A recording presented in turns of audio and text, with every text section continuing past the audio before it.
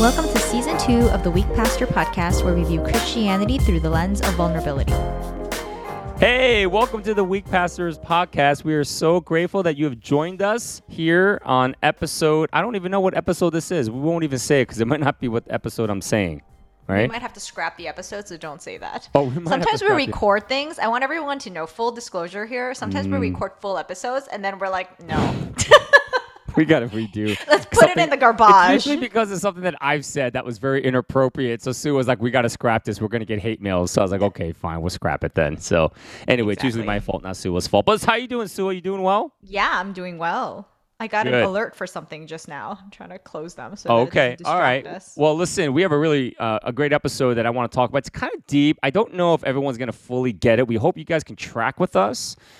Because I think what we have to share and kind of discuss today is really something that we need to be more open towards just as we look at power. And so we're going to talk about that. But before we do that, I want to ask a question, Suah, to you. And I think this might be hard for you, but this one, unfortunately, is not so hard for me. So when was the last time, give us an example when you were actually pretty selfish. You did something without thinking about the other person. You thought more about yourself. And you were just kind of selfish, all right? And maybe your husband said it to you. Maybe your kids said it to you. Maybe a friend said it to you. Maybe a church member said it to you. Maybe your brother said it to you. Your mother said it to you. I don't know what it is, but they said you're a pretty selfish person. How about you go first? Because I have to think about it. Not because there's none, but I don't think about these things on a daily basis. Suah, I mean, have you ever said no to John when he wanted to, get physically intimate with you? Why? That could be selfish. Weak Pastors podcast turning into a sex podcast? Right. Well, I'm just trying to give you some suggestions because, maybe for you, maybe that's an instance of him being selfish, not me being selfish. Okay.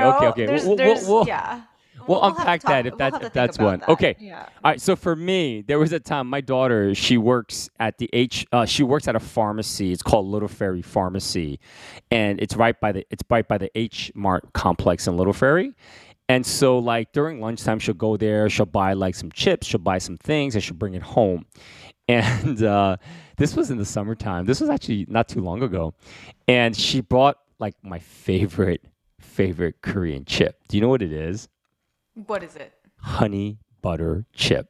Oh, gosh. I mean, honey butter chip. When that came out in Korea, nobody was able to get their hands on it. Honey butter was a sensation. Oh, man. What was this, 2000? I want to say it was 2000. I just remember my friends in Korea, they would go and they would look for it, and they couldn't find it. And this one guy, one of my friends, he ended up getting a whole box. He got a whole box of it. You could have sold those on eBay. No, seriously. So honey butter chips, if you guys have never had that, you need to go to H Mart and you need to get yourself a bag of honey butter chips. Some of us don't have H Marts around us. I feel like you're being extremely geographically Sorry, specific. But if you're in a big city, there's quite a bit of H Marts. If you're in the West Coast, you're in LA, California, anywhere, Texas, there's tons of H Marts. Why? Ohio is not anywhere? We don't have an H Mart. Ohio. There wouldn't be a need to be. You can probably order them from Amazon. You probably can, and it's a premium. It's still expensive in H Mart. So my daughter brought this bag of potato chips at home, and I saw it, and I opened it up. I knew. Did you ask her? No, I didn't ask her. No. Of course, I didn't ask her. What do you mean? Of course, you didn't ask her. Well, she wasn't around. She wasn't around for me to ask. So I was hungry, and those things you think you could control yourself. Was she in Siberia? You couldn't text her and ask? Was she unreachable by phone? No, I didn't want to say this. I'm very upset for her right now. This is the selfish part, all right? Listen, I'm her father. I could do what I want, all right? Wow. But anyway, so I opened it up, and I'm gonna just have one or two, and I just couldn't. I had the whole bag. I ate the whole thing, and that's not okay. That's so not okay. And then she comes downstairs. She goes, "Oh, what happened to my chip? What happened to my chips?" And I told her, I was like, "Oh, sorry, honey, I ate the whole bag." And she just looked at me like, "Not okay, Dad." And because she's such a sweetheart, she just kind of laughed. She didn't get angry at me, and I'm just so grateful for that. But that was a pretty selfish moment. Those honey chips, the honey butter chips. But it doesn't seem like you have any actual remorse. Your emphasis right now is completely on. That was the sad part. Yeah, it's on how good the chips were, not on how bad you felt. I just lost control. I mean, it was just so good. I couldn't stop.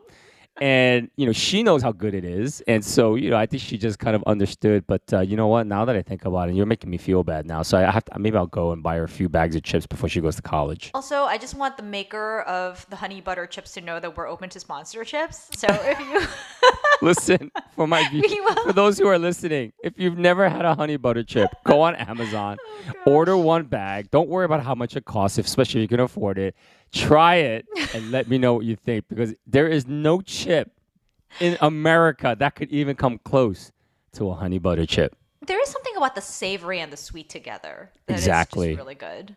And it's like they use real butter. I mean, it's just, you can taste the butter. I mean, what doesn't taste good with butter? Everything tastes good with butter. So, you're so crazy. Honey butter chip. I feel very terrible. I saw that bag and I was like, get in my belly, and all of it. I just wanted a few, and all of it got in my belly. And then you never bought her a new one after that? No, I felt terrible. Well, she goes there worse, but she could just go and pick it up herself. So, it takes me. I mean, actually, I do only live about a block away from an H Mart, so I could have gotten one. Stop bragging. God. I know. Stop bragging. I can walk to H Mart from my house. All right, Suah, let's go. Mother Teresa, share with me your a selfish moment. Maybe, I think I have to just become a little more self-aware about these things, because there are obviously incidences when I'm super selfish, but when you put me on the spot like this, like I can't just like come up with one. I wish we could just call John and be like, hey, John, can you share a moment when your wife was selfish? He's too scared. Oh, man. He's too scared to answer honestly, because, the wrath of, the crazy wife will come out. But I will tell you, okay, so one thing is, I think I live in a stage of my life right now that I think is particularly not conducive to selfishness, because my kids are so young. And so I think when my kids are older, or if you ask me before I had kids, I think I had a lot more selfish tendencies. I could be like, oh, definitely. But I think just because my job right now is a stay-at-home mom and my kids are so young, it's one of those like life stages that it's really hard to be. Yeah. And actually, that's one of the big problems of, I think, stay-at-home moms, is that you end up not prioritizing yourself, and then you kind of implode at certain points. So actually, I do think it's very specific to my life stage where I forget to be selfish, or I forget to prioritize certain things for myself because I'm so used to just doing things for my kids. Yeah. And then at some point I'm like, wait, when's the last time like I did something that I wanted to do, or ate something for dinner that I wanted to eat, or went to a restaurant that I wanted to go to? Like, you just don't, because you just kind of default to whatever your kids want. Or you say, well, my husband's working, so he's been working all week, so he should get to pick what we eat. And then you kind of forget about yourself. But I'll tell you a funny story. When we used to live in New Jersey, now Costco food court takes credit cards, but there was a time when Costco food court only took cash. Okay. I don't know if you remember this. No, I don't remember that. Yeah, so they used to only take cash. And of course, being the millennials that we are, the geriatric millennials that we are, we never have cash. Yeah. Do you carry cash? Of course I carry cash. Okay, I never carried cash. I mean, now I do, but back then I never carried cash. It was always credit carding everything. $1 gum at the corner market. Oh my gosh, they probably freaking hated me. I bet you those bodegas, when they saw me coming around the corner, they were like, this bee. Like, with her credit card charging of 99 cents. Dentine gum or whatever. So anyway, we would go to Costco, and of course we wanted to order like a pizza or something, and we never had cash. So this particular same thing happens. It's me, John, and Lila. I think maybe it was 2 at the time. Like, it was pre-Audrey. We go into the food court and we're like, man, we could really use a slice of pizza, but do you have any cash? Of course, neither of us had any cash. So we go to the car. We're like, maybe we have some quarters. So we go to the car, and we found only enough quarters to buy 1 slice of pizza for the 3 of us. So we are like, good, at least we can get 1. So we buy the slice of pizza, and then we were like, we're really hungry, and she's only 2. What does she really know? So John and I ate the pizza, and we gave her the crust. Oh, I love it. That is a wonderful story. And we were like, she has many days to live compared to us. My goodness. So we ate the pizza, and then we gave her the crust. Savage. That is so not maternal. That is like you've broken the mom code. Yeah, but look what happened to me now. Dude, it's like, where have I gone wrong? Dude, that's so cool of you. I can't believe you did that. Okay, I'm sorry. That is so unlike you. Is this a kingdom value? Like, are you so like impressed by me? It's of all so the things you could be impressed by. I'm so impressed right now because that had to be John precipitated. John had to have initiated that. Oh, yeah, of There's course. no way you initiated But I went along that. with it. I was like, yeah, that sounds right. He was like, she's only 2. She has many days in which she can enjoy pizza. But, us, we're like in our 30s. Like, we might die soon. So we should enjoy this heavenly slice of cheese pizza and give her the crust. And you know what? She doesn't know any better. And, I just want to say Costco crust is pretty good. Yo. Suah, my respect level for you has gone up at it's a different echelon now because I just never knew you had that kind of evilness in your body. I'm sure John is the one who said, let's do this. But I would expect you to be like, we can't do that. I mean, this is our daughter. She's a child. We have better self-control. We have more self-control than her. She needs pizza. Like, that's what I would expect of you. But the fact that you said, okay, the point of my story was I have since then grown and evolved as a person, and I would never do that. But I feel like the way you're praising me on that, maybe it's the reverse. Like, I need to reclaim some of that savage selfishness. That is so savage. That is so savage, man. Yeah, and now she eats like 3 slices of pizza in one sitting. So, I mean, once again, it's true. Like, she has many days to enjoy because, kids, their metabolism is amazing. They can eat whatever they want. Yeah. Oh, even those of us who don't grow very much, like in our family, we still can. I just want to understand. Like, I would love to. I just want to understand. What is so weird about this? We were hungry. Just because, like, listen, I have loose morals, right? I'm a little messed up myself. Yeah.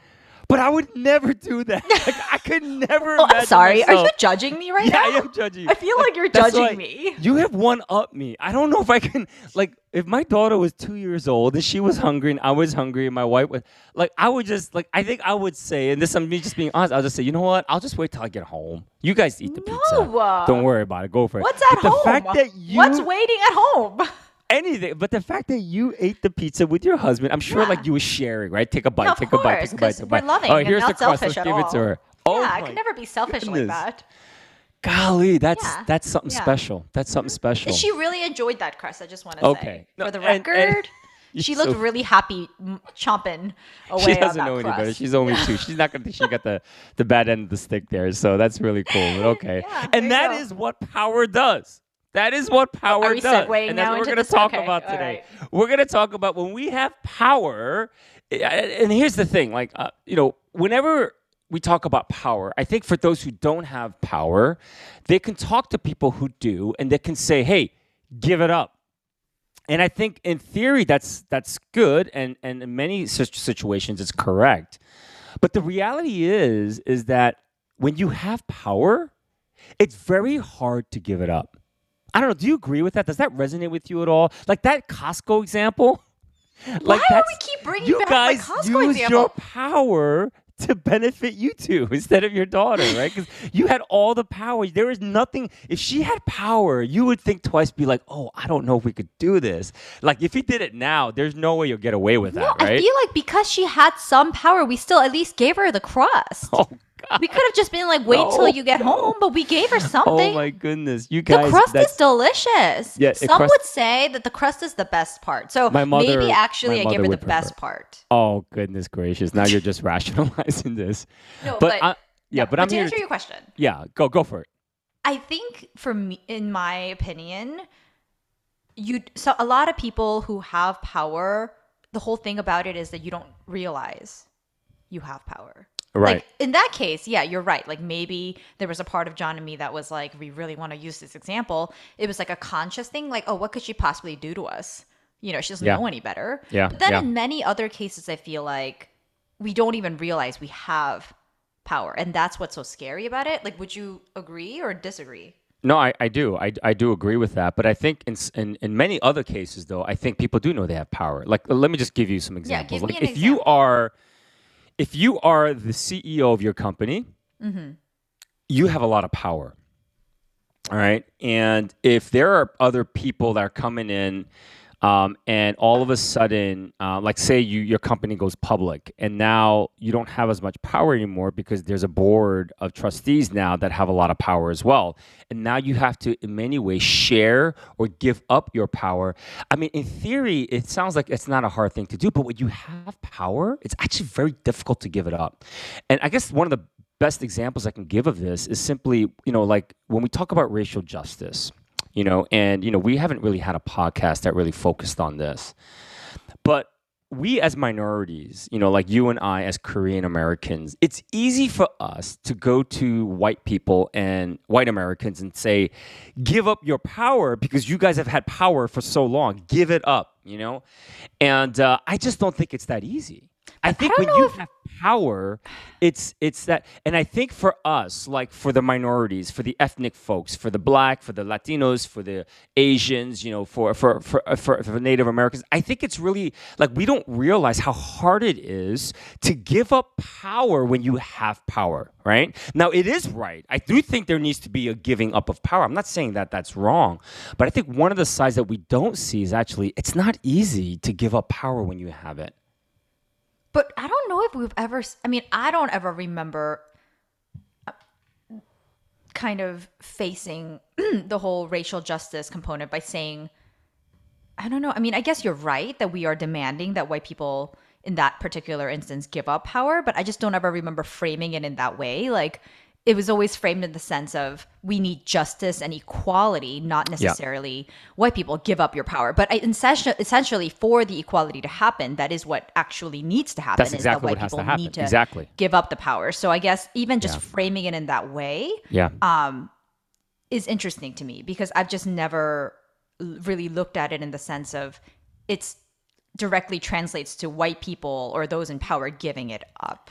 I've had a lot of conversations with white folks, in our church, outside of our church and just in general. And I think there's a general sentiment that I've learned over these conversations. That's why it's important to talk to people. And I think there is this, it's not just that they don't want to give up power, but they're afraid of what will happen because it's so unpredictable of what will their lives look like when they do give up the power so that there could be greater equality in this country. Now, of course, there needs to be equality amongst all because, right, we're all created in the Imago Dei. Like theologically, let's not even just talk about what's happening politically, but theologically, we're all created in the image of God. So we are all created in the Imago Dei. Therefore, there is deep equality, right?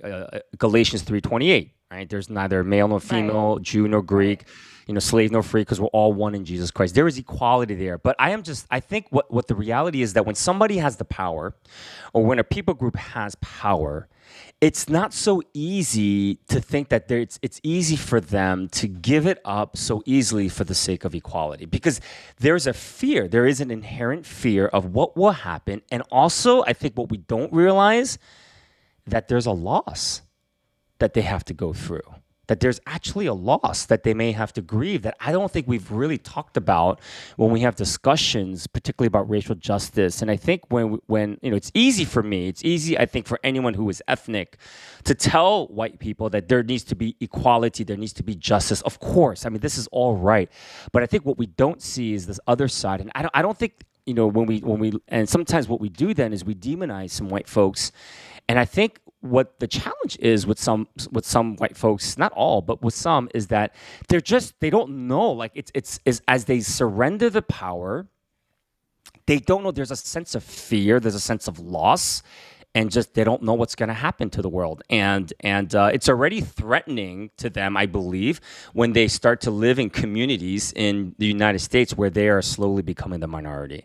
And when you've been in the majority your entire life, I just don't think it's so easy then to all of a sudden just shift and say, okay, I can kind of be in the minority.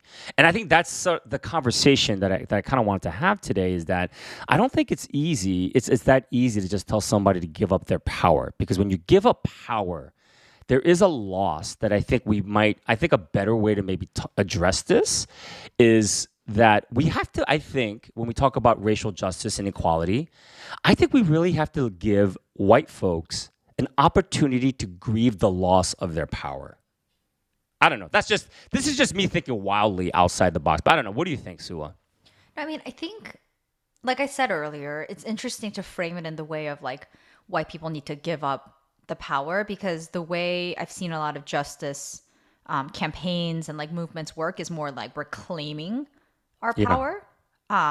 So I'm just trying to think about how that works. If is there a way if white people are not willing to give up power? Because like I said earlier, I think there's a component where people in power don't even realize they Yeah. have power. And I think with racial kind of context, that happens a lot, where Yeah. that's why the whole idea of privilege or white privilege or racial privilege is so triggering for especially a lot of white individuals, because I think their instinct is to say, what privilege? Like, I had a really hard life. Like, what are you trying to say? Right. That I'm Right. automatically lucky or fortunate or privileged because I'm white? And that's exactly what it is. But I think it's the instinct is to deny that that even exists. And so then it's much harder to then try to relinquish this power that people are saying you have when you don't even realize that you actually have it. Like, I know there was like this one Instagram quote that was circulating widely about how if you've been in privilege for so long, equality seems like injustice, or equality seems like oppression. Because if you've been somebody who's been in having the benefiting from the benefits of privilege for so long, when somebody says now we're going to make things equal, you feel like you're actually being oppressed because your Yeah. power is being taken away. Exactly. Yep. But the whole point that I'm trying to make is I think a lot of times people in power don't even realize that Yep. they have the power. And the first step into even being able to consider relinquishing it is to really acknowledge that, wow, I have had these privileges, or I have had this power. But I guess my question to you would be, what is the motivation? Like, are you just specifically pointing this to like Christians? Because sometimes I wonder, like, what is the motivation for somebody who is not in a Christian framework or a Christian individual to even relinquish the power? It's like, power is great. Why would they want to relinquish it? If you're the CEO and you want to make all the shots yourself, why even bother doing that? Like, I like it just the way it is. Like, why do I feel the need to have to give that? Because it's good, like, quote unquote, this Yeah. arbitrary thing of good. Like, why should they even do that? Well, I mean, that's an important question. And I think one of the major reasons why they should do that is because, in order, I think, overall, like, whether it's an organization, whether it's relationships with people group, when we mature as people, power has to change in a relationship. So let's just give a very easy example of this, like a parent. And we know this. Like right now, your kids are small, right? You guys have a lot of power over their lives. Yeah. But if your child turns 21 or 30 or 40 years old and you still have that same kind of power, that's unhealthy. Right. You guys have not matured in your relationship with each other to the point where now you've gained some trust and you're saying, all right, you have power now to make your decisions. I'm going to let you do it. And you know as well as I do, particularly immigrant families, you know particularly as well as I do, Suah, that there are some immigrant relationships, and this is not just with immigrants, but other relationships where the mother or the father has way too much power in their adult kids' lives. And they control them. They literally control them because they've never transferred the power over. The relationship has never matured or maturated in a place where the power needs to be transferred. And now you give the power to your child, and now they're adults and they can make decisions. It's just sometimes for people, it's not easy. It's not an easy thing to do. And I think, one of the examples that I can give for myself is that, I planted Metro Community Church. I have a lot of power. I had a lot of power at the church. When you're a church planter, when you're the founder, nobody started this. You're the oldest member in the church, no matter what. And I really called all the shots. It's whatever I felt God was leading us. That would be the way we would go, so on and so forth. We're 18 years old now. We're not little babies anymore. We're 18. Just think about, we're an old enough church where we've grown up and we've matured. Our elder board in the past, would really follow my lead in everything. Staff hires, different things, different decisions that I feel like was really important for me to do within our church. And that was kind of like, in the past. But now, as the church is growing and mature, I have to be willing to release my power and just be a vote in my elder board rather than be the one who controls and says, hey, I'm the senior pastor, so let's just go this way, right? And I'm telling you, it's not that easy. It's hard. It's hard to give up your power. Like, I've had this power, and now I have to give it up. It sounds like, I guess from people sitting like on the other side, no, you should do that. It shouldn't be that hard. It's a lot harder than you think it is. It's a lot harder than you think it is. And here's the if we can just get to the race dilemma, if we can. I think evangelical Christians, particularly the white evangelical Christians, I know some of them want to hold on to power. We're just human beings. But I think a lot of them they don't know how to process this stuff when they hear Christians. Like, I'll just talk about my denomination, my tribe.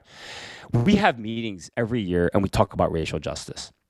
We talk about equality. We talk about white privilege and things like that. And I realize within the context, within the white evangelicals, a part of our denomination, the pastors and the leaders, there is a sense of fatigue. Also, just not, I think, an awareness of what they're going through in their own lives. And it's not that they don't want to give up their power. I think they're okay with it, but I just don't think that we're helping them to realize that this is a loss. We recognize this is a loss for you, that you're going to have to grieve.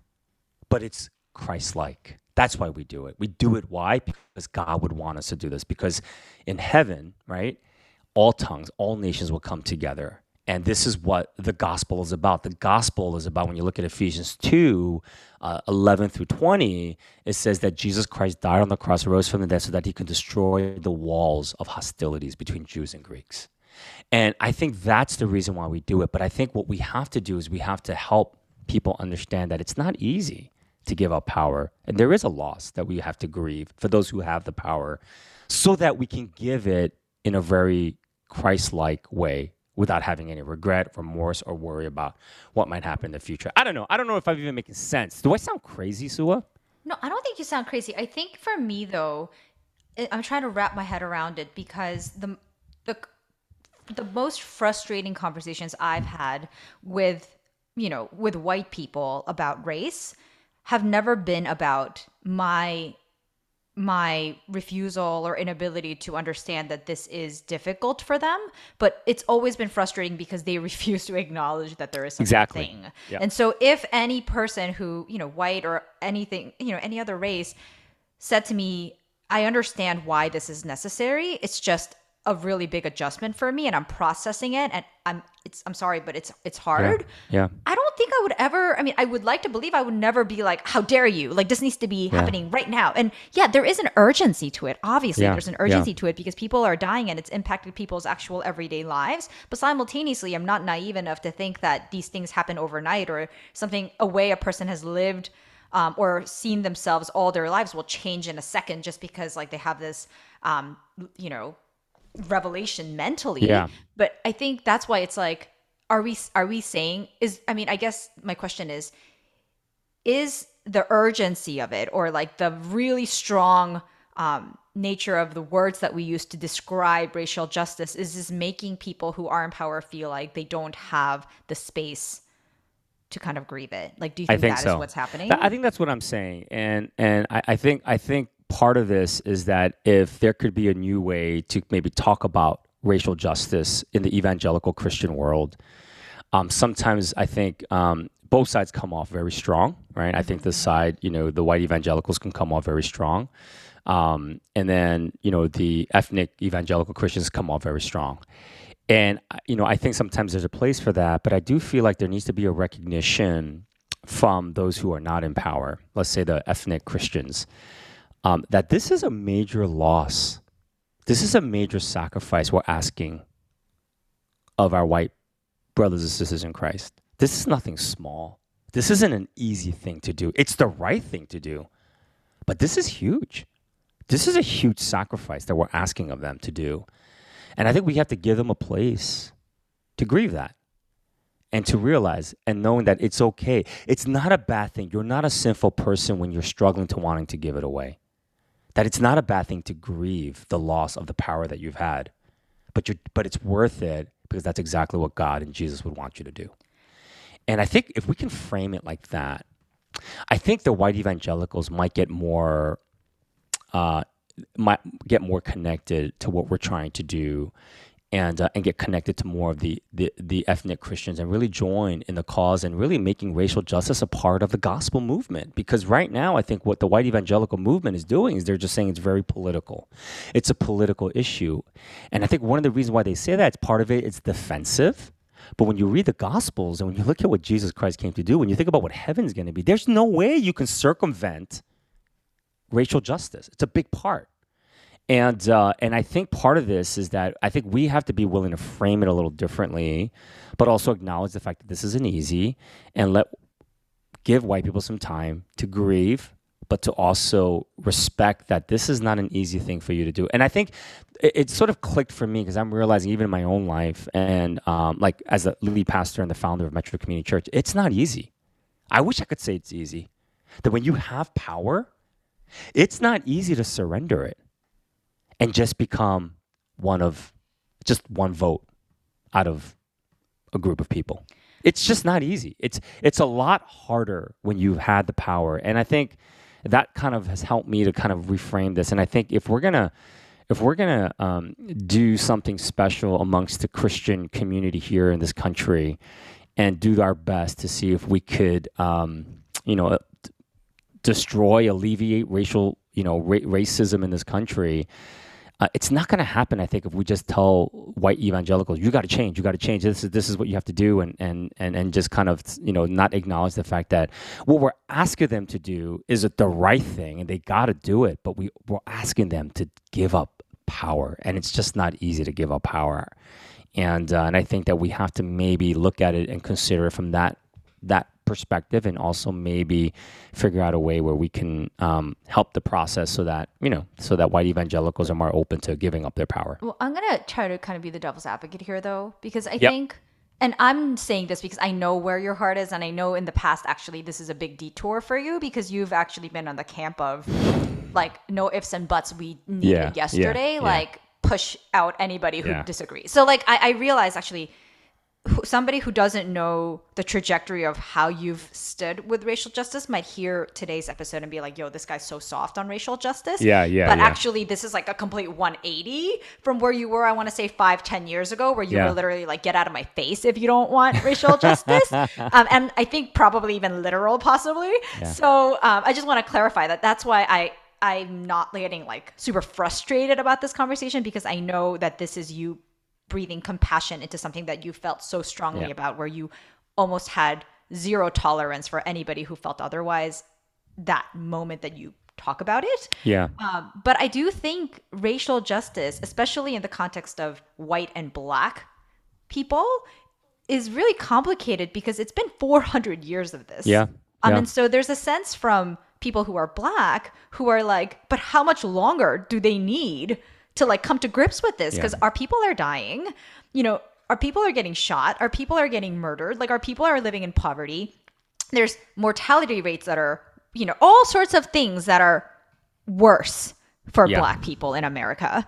And so there is that, I mean, it's really hard to kind of reconcile with that urgency that they're feeling, because this is their everyday lives. And it's like, yes, grieving is fine, but how much longer because how much longer does this need to go on, and what do we need to do? And I think this has always been an interesting thing for me as an Asian person, because when I look at this whole framework of race in America with white and black people, I hear a lot of black friends say things like, I just don't have the energy or the stamina to explain race to another white person. And it's kind of like, why? Like, why is this my job to have to be vulnerable and explain to you how this affects me, for you to open your eyes and see it? Because it's not like black people in America created the racism problem. It's white people in America who created the race problem. And so why do black people have to be the ones who have to be proactive and fix it? And I completely understand that because there's a fatigue there, because after a while you keep telling people, this is happening to me, this is happening to my life. And for then the white person or Asian person even to be like, I feel like this might be in your head. Or, honestly, Obama made race way worse in America by talking about it. Like, this is a kind of response that you hear a lot. It's so demoralizing and dehumanizing that they're diminishing and almost kind of doubting your own personal testimony or experience. And I always wondered if there's something interesting about the Asian person in this scenario to be able to kind of bring that. And now I bring a second topic up about the power. I don't think we even need to look at white people in the race dynamic to talk about the relinquishing of power. Asian people in America have power.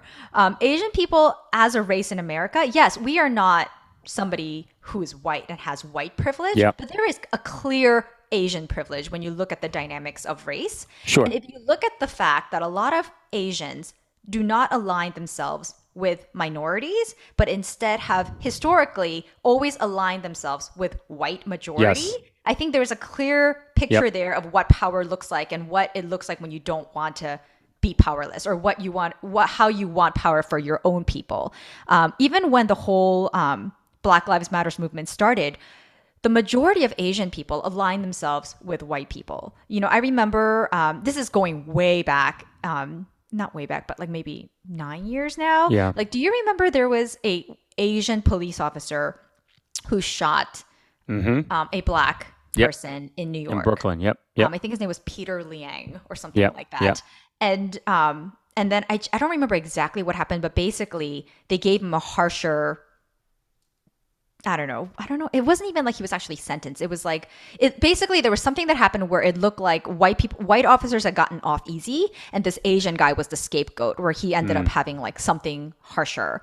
And sorry, I don't remember the exact details, but all I remember is the number of emails that I got in my inbox the next day from my Asian friends asking me to sign this petition saying that he should not be liable for what he did, because all the white officers were also not liable for what they did. Right. And this was extremely shocking to me, because it was like, to me, them saying we don't want, like, instead of saying there should be justice for what this person did, the immediate reaction from a lot of my white friends was, we also want white privilege, just like the other white officers, and we want to get off free, even though I just killed an innocent black man. Yeah. And so the alignment there was, we also want power and white privilege. It was not justice should be served, right? And so I feel like we don't even need to look as an Asian person that far at white. Of course, the macro level, there's like all that dynamic. But I think as Asians, we also are very reluctant to give up the power that comes with being an Asian.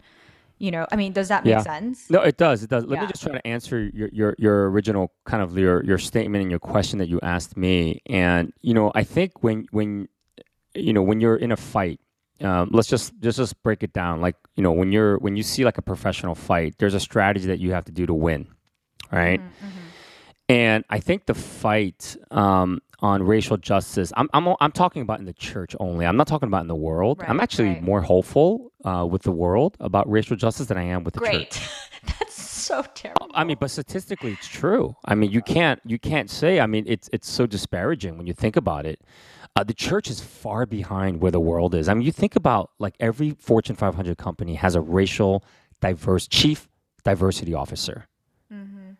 I'm more hopeful about folks in the world who don't profess they're followers of Jesus to maybe, you know, bring it forth further, right? But I don't think I don't think racism will ever be dwarfed in this country unless the white evangelicals are embracing it. You know, I don't. And when you think about how Christians have done it, I think we've taken on the cues from how people do it in the world. But I think we're losing the fight, and we're losing bad. And I think the only way we're going to have victory over this is that we got to change our strategy. And you know me, Suah. You know what I did in the past, and you know the things that I've said to our, Asian people. You know what I've said to our white folks at our church about if you can't get on this, on what Metro is about with racial justice. And we were talking about racial justice before any church really talked about it. Any church that's not black. Any church that's not black, right? Yeah. Right. And so, I mean, that was really it. But I'm just thinking we're losing the fight. And I think if we really want to eliminate racism in this country, we need the white evangelical Christians. We need them. We cannot do this without them. We need them to join us in this battle. And if we can do that, I think we have a great opportunity to end racism in this country in a macro level. But the white evangelicals, I think, are one of the biggest problems why we can't. And part of the reason I think it is because we're not helping them to realize that we got to figure out a new strategy to fight this. And I just think using the world strategy is not working with them. they're finding themselves more distance from this talk, and they don't want to talk about it. I think we have to acknowledge and help them to realize that, yes, this is an important thing to do. This is a gospel issue. This is not something that we do because it's what's happening in our world today. No, we do it because it's a gospel issue. And the other thing is that I think we just have to come up with a new strategy. I think one of the strategies is that realizing that and letting them know this is not an easy thing for you because you have the power, and recognizing that this is a loss and that you might need to grieve it. And I kind of tested that out. I was speaking at our annual meeting with our denomination. It's a group of all the pastors in our denomination are there. And I shared this, and I think it really resonated with the white evangelicals in our denomination, because I don't think they've ever heard somebody who is ethnic actually say it in that perspective. And I just think we got to figure out a new strategy. We got to figure out a new strategy and how we're going to get white evangelicals open to the reality that this is right. God wants us to do this. This is a loss. People understand how hard this is. I need to grieve it, but then now I can release it and give it and let go of it and really do the work that I need to do to grow in understanding of what racism does and grow in racial justice. And I just think we need a new strategy, because a strategy is not working in the church. It's making it worse, in my opinion. I mean, I think you're right. Obviously, it's a real physical battle, but at the same time, it's a spiritual thing, which is why I think it's so insidious and it keeps evolving, because it's so hard to pin down, right? It's not something that is a physical thing you can just kind of grab and kill. It just keeps morphing and it keeps spreading, and it's really, really difficult to pin it down. But it's, as you're speaking, it does remind me of that. Did your parents ever make you read like Aesop's fables? No, my parents never made me read anything. My parents never. Know what Aesop's fables are? I don't even know what that is. Okay, well, anyway, it's a collection of stories.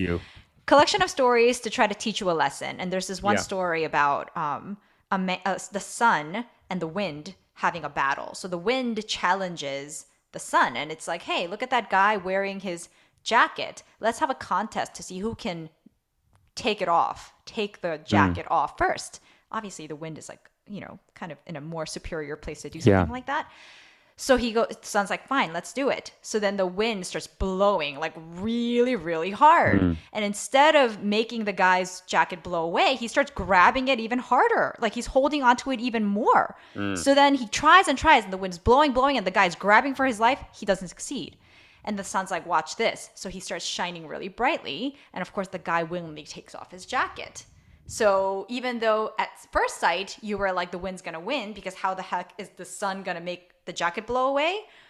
The strategy was different, because when you try to take something away from people, they hold on to it even more tightly.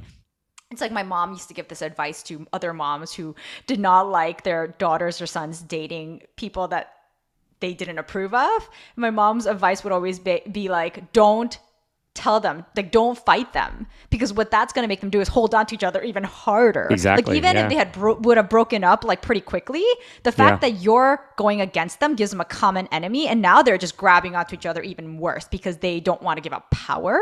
And I think that's what I'm thinking about as you're saying. It's like, maybe you're right. Like, we need a different strategy. We need a different strategy. Sure what that looks like, to be honest. I mean, I don't. I mean, I just think it's when we talk to our Christian tribe, I can only speak to the church community. I cannot speak to any other community, because that's the community that we're involved in.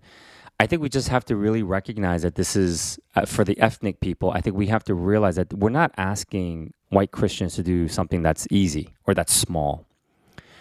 We have to realize that we're making a very big ask of them. And because it's such a big ask, it's a necessary ask. We have to do it. But just recognizing and saying, listen, I don't know what it's like to have power. I don't know what it's like to be in the majority. Now all of a sudden feel that there's a threat. Now I got to give this up. Like, I don't know that. I certainly have, a certain respect and, take the time that you need to grieve this. But I hope that you can give it away, and it won't. The issue with, I think, Suah, when you talk to some white people and they say, well, racism doesn't exist in this country, I think those are defense mechanisms that they put up to not deal with it. And white Christians do the same thing. They have defense mechanism. And what I'm trying to figure out is, how do we bring those down? How do we destroy the walls, the defensive walls that white evangelicals have put up, where they have detached themselves from talking about this as a gospel mandate? And I don't think it's going to happen by just saying, how much more do we have to suffer? Look what you guys have done, and just keep pointing the finger at the sins and all that stuff. I just don't know if that's going to be an effective way to win the fight. I think part of this is acknowledging, because I think there are actually good-hearted white Christians that are just scared. They don't really know what to do, and they don't know how to process this in the right way. And I think just helping them to realize this is a big ask. We know it is. And we need you to understand that you can have a season to grieve this. So then while you grieve, then you can give it away. But then when you can give it away, it's one of the most Christ-like things you can ever do. And I think that could potentially help, and having conversations like that and potentially help. And then the other thing, I think this is the other thing that I think, Suah, if we're really going to do this, we need to get white evangelical pastors that are woke, that know racial justice, that understand the gospel mandate of what racial justice is. We got to get them to stop going into the hood and planting. Are you allowed to say into the hood? Are you into the hood? Stop going into urban cities and planting ethnic churches. Really, I mean, because that's what many woke white pastors do. They end up going to urban areas and they plant ethnic churches. Which actually makes no sense, because those people are the most keenly aware of racial injustice. Right. And so when you think about this, how is that not another form of colonization? Right? Like, I mean, these are some of the conversations I have with some church planters that are very woke about this stuff. I think the greatest challenge, or the Nineveh that God would call woke white pastors, go into the white suburban areas and plant white churches where a part of your discipleship is racial justice. Like, go deep into that. That's how I think we're going to win the battle in this. And we have to stop encouraging woke white pastors to go into urban cities and plant ethnic churches. I know why they're doing that. I get it. But that's the part of now they have to make their sacrifice. You got to go to your own tribe. And you have to be willing to start a church, a movement where you can connect with white folks and really teach them the gospel mandate of this. And I think that's one of the greatest strategies that we can do.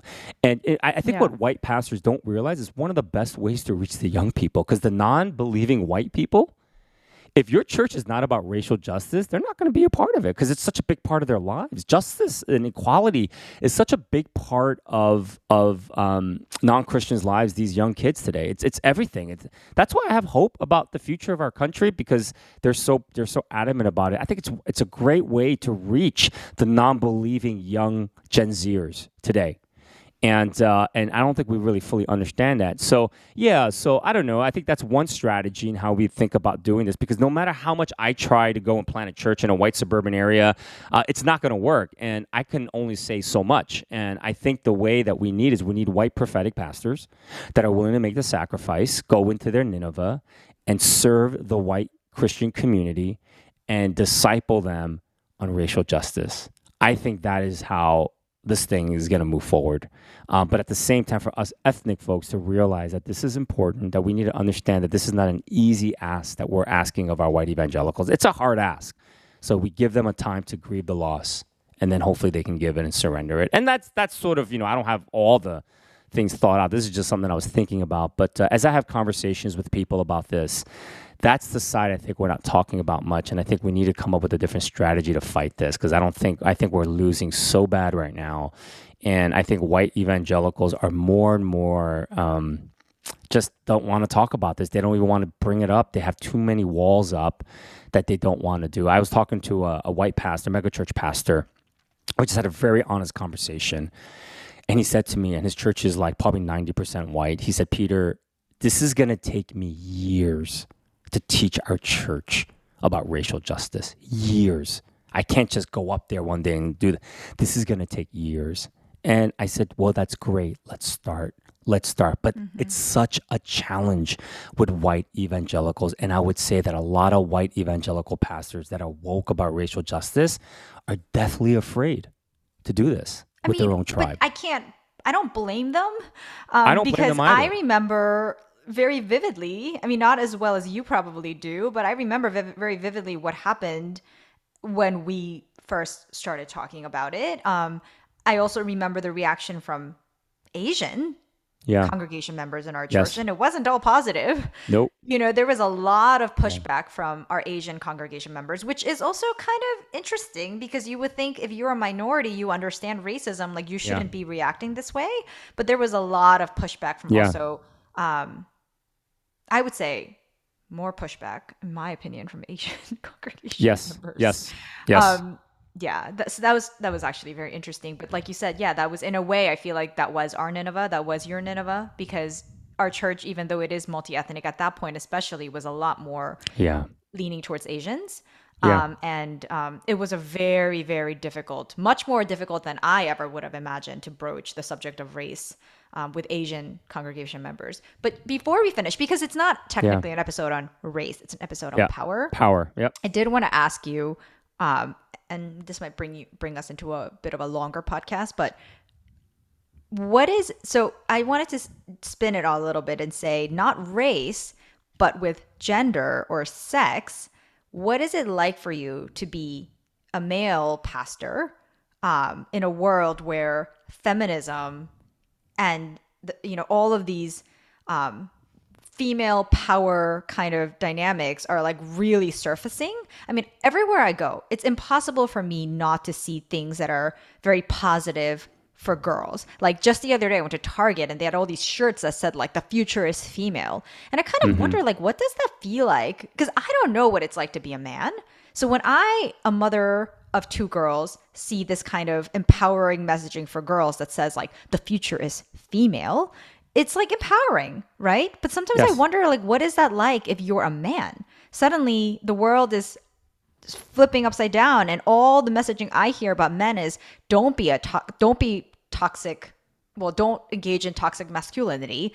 Don't be patriarchal. Like, give up your power. Like, Me Too movement is happening. Like, you guys are bad. So what does that feel like for a man? And especially a male pastor, when there's a lot of like talk also about like male pastors abusing their privileges in many different ways.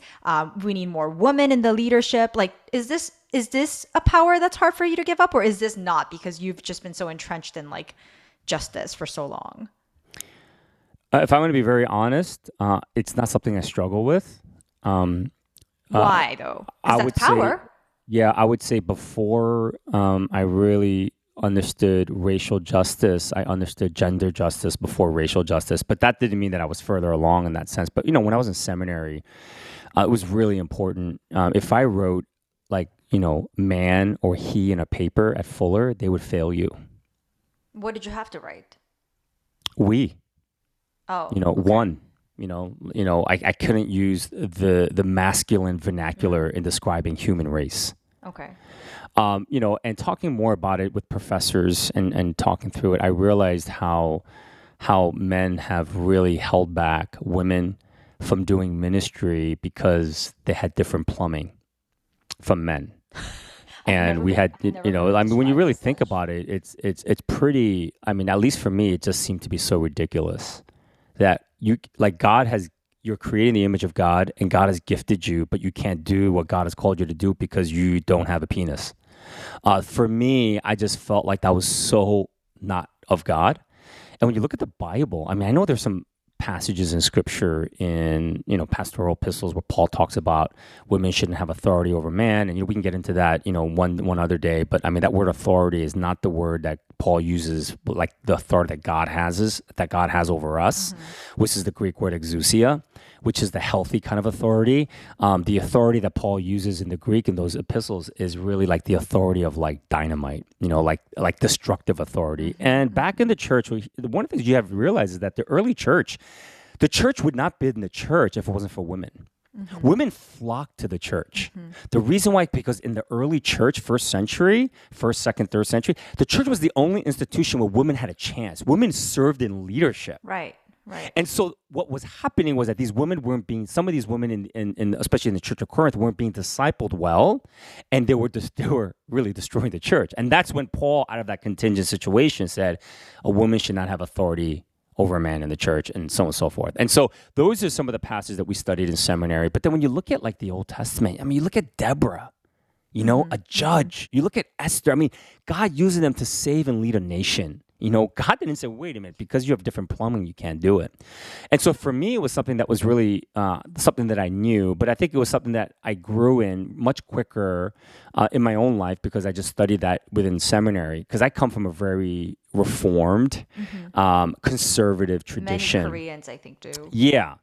And so that really opened me up. So I think for me, if I'm going to just be very honest, it's not hard for me, because there was a point where most of our elder board were women. There weren't men. We had one guy, and then everyone else were women on the elder board. We have a staff that's very diverse gender-wise, and stuff like that. And so for me, I think part of this is that because I am a man and I have the power, that I have to be willing to surrender it. And part of my job I see is that I have to do my best to see gifted women and to make sure that they have a place to lead in the church that I lead. And stuff. And if God would ever call me to leave so that a woman could take over the church, then so be it, in that way. So I don't know if it was ever that hard for me, and so a struggle for me within the church. And, I specifically chose a denomination when I was looking for a denomination that really believed in women in ministry. I would not be a part of a denomination that did not believe in that. And so that's why I was a part of the Evangelical Covenant Church. And that was one of the first questions I asked. I said, well, do they believe in women in ministry? And they said, yeah, they do. Absolutely. And so, and the denomination does. So anyway, so for me, I don't think it was ever that hard, but I think there were definitely sexist tendencies in me. And you know that, Suah, right? Because you work with me. I still had a lot of that stuff, and I had to unlearn. I'm still unlearning it. But in terms of working with women, letting them lead, letting them have authority in the church, it's not something that it's not something that I struggle with. Yeah. So it's not something like it's hard for me. In that way. I think for me, when I talked about giving up power, it wasn't that I'm giving up power to a group of women, but I'm just giving up power to a group of people, women, men, that a power that I had. And it was and it's not easy. It's hard and it's challenging. It really, self-denial is one of the greatest things in how we can grow in our discipleship in Jesus Christ, but it is so incredibly hard to go through it. And if you ever connect with a real good spiritual mentor, they will tell you how important self-denial is. And I think this is part of it, and in life that we all have to find ways where we can grow in self-denial. And I think if you have power today, whether it be in your homes, whatever it might be, if you're a mom or a dad and you have too much power, your kids are adults and you still have so much power over their lives, I think it's time for you to mature. And for you to grow in your relationship with God and to surrender that, whatever it might be, because, power is destructive if we hold on to it and if we're the only ones that have all of it in a relationship for a long period of time. We have to be willing to surrender. In order for a relationship to mature in anything, power has to be shared in order for there to be health in any type of relationship. And if one person has all the power, I think that's a very unhealthy relationship. So over time it needs, and I think it's just, you just look at a relationship with a parent, with a kid. In the beginning, the parent has all the power and they need to, right? But overall, eventually what happens is that in order for a relationship to be healthy in that relationship with a parent and a child, is that there has to be power given away. And, I have adult kids now. So it's like my daughter Christina is 21. She's going to be 21 years old in a month. And she has all the power to her life now. She asks me for advice, but I don't tell her what to do anymore. I can't. She's an adult now. Like, give me a break. Like, I can't be like, hey, do this, do that.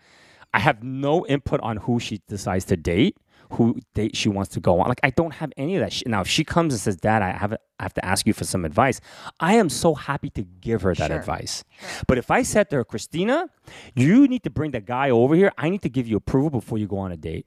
Right? Christina, you need to bring that guy over here and I need to prove this guy whether you should marry him or not. Christina, you need to let me know what job you're interviewing for and I will tell you what job you need to pick. Like, that is just an unhealthy relationship. That dynamic of power has never been transferred and it needs to be transferred in order for me to have a good relationship with her. And I just think in any relationship, and listen, it came through sin, right? When you think about race and things like that. But, I think it's important to let white Christians know that you have the power, but now it's important to give it up. But it's not easy. It comes at a great cost and a great loss. So grieve. We understand. But we hope that you can do the right thing because this is what God is calling us to do. So I don't know. I think things like that is going to be important, and maybe that'll add maybe a spark for people to address this in the church in a different way, as opposed to just kind of, saying you got to change, you got to change, you guys got all the power, and look at all the terrible things that are happening in the world. I just think people just get defensive when they're just saying it's you, it's your people. You guys are always wrong. And I just think it's not the right place or the right strategy. It's not working. So we got to figure something else out.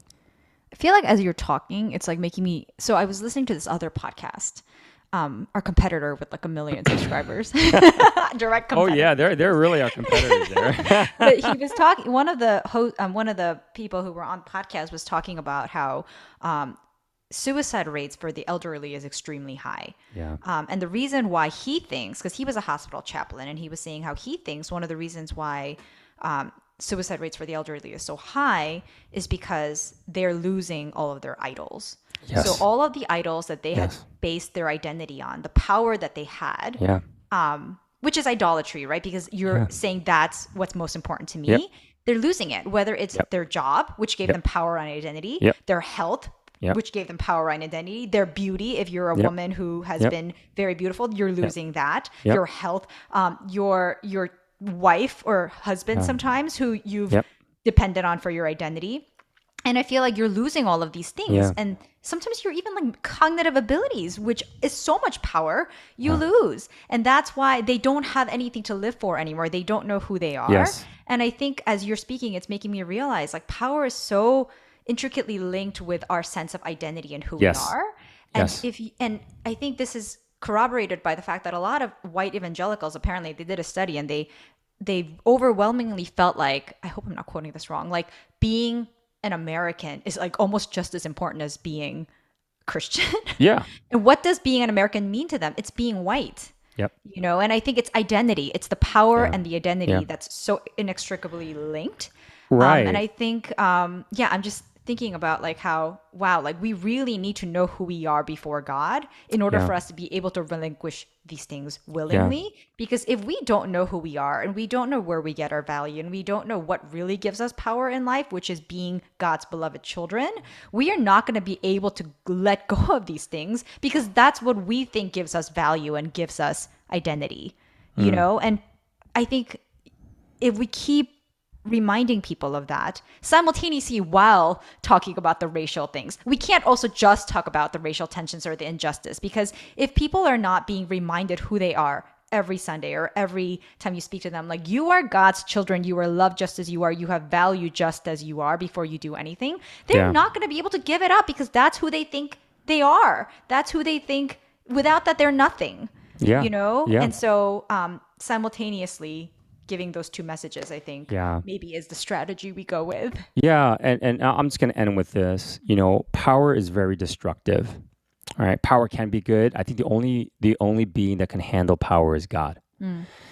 We were never meant to have power. And so if I can just speak to the white evangelicals, if this is okay, I've said a lot about you guys in this podcast, but God wants you to let go and release your power. But he doesn't want you to just lose it. He wants you to grow not in power, but he wants you to grow in authority.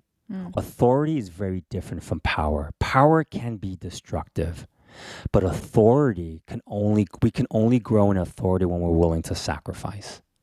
When we're willing to sacrifice for a greater cause. And that's how we grow in authority.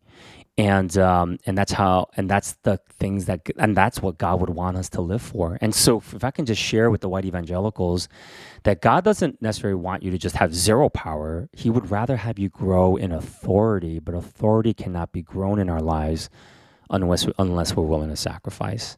There's a really great story, and I'll end with this. This was many years ago, and I should have, if this podcast has existed like 8 years ago, this would have been a bit more appropriate. Now it can be a little polarizing. But years ago in Philadelphia, there was a story where, there was gentrification that was happening. And in a bad, actually no, it's not gentrification. I'm sorry. In a very wealthy suburban area, what was happening was that there was a group of nonprofits that wanted to build, particularly the Roman Catholic Church, that wanted to build halfway houses for people who were struggling. People got out of jail, people who were drug addictions, and they wanted to create these halfway homes in a really nice neighborhood rather than in an urban city where there's danger and temptation and things like that with drugs and so forth. Well, that caused an uproar, an absolute uproar in this community, in this wealthy community. And at every board meeting, council meeting, they would always be there and they would just say, no, we can't do this, we can't do this, we can't do this. And on the day when they were the council was supposed to vote, they were all going to pretty much vote no for allowing, the halfway house to be built in this wealthy community in Philadelphia, in the Pennsylvania area.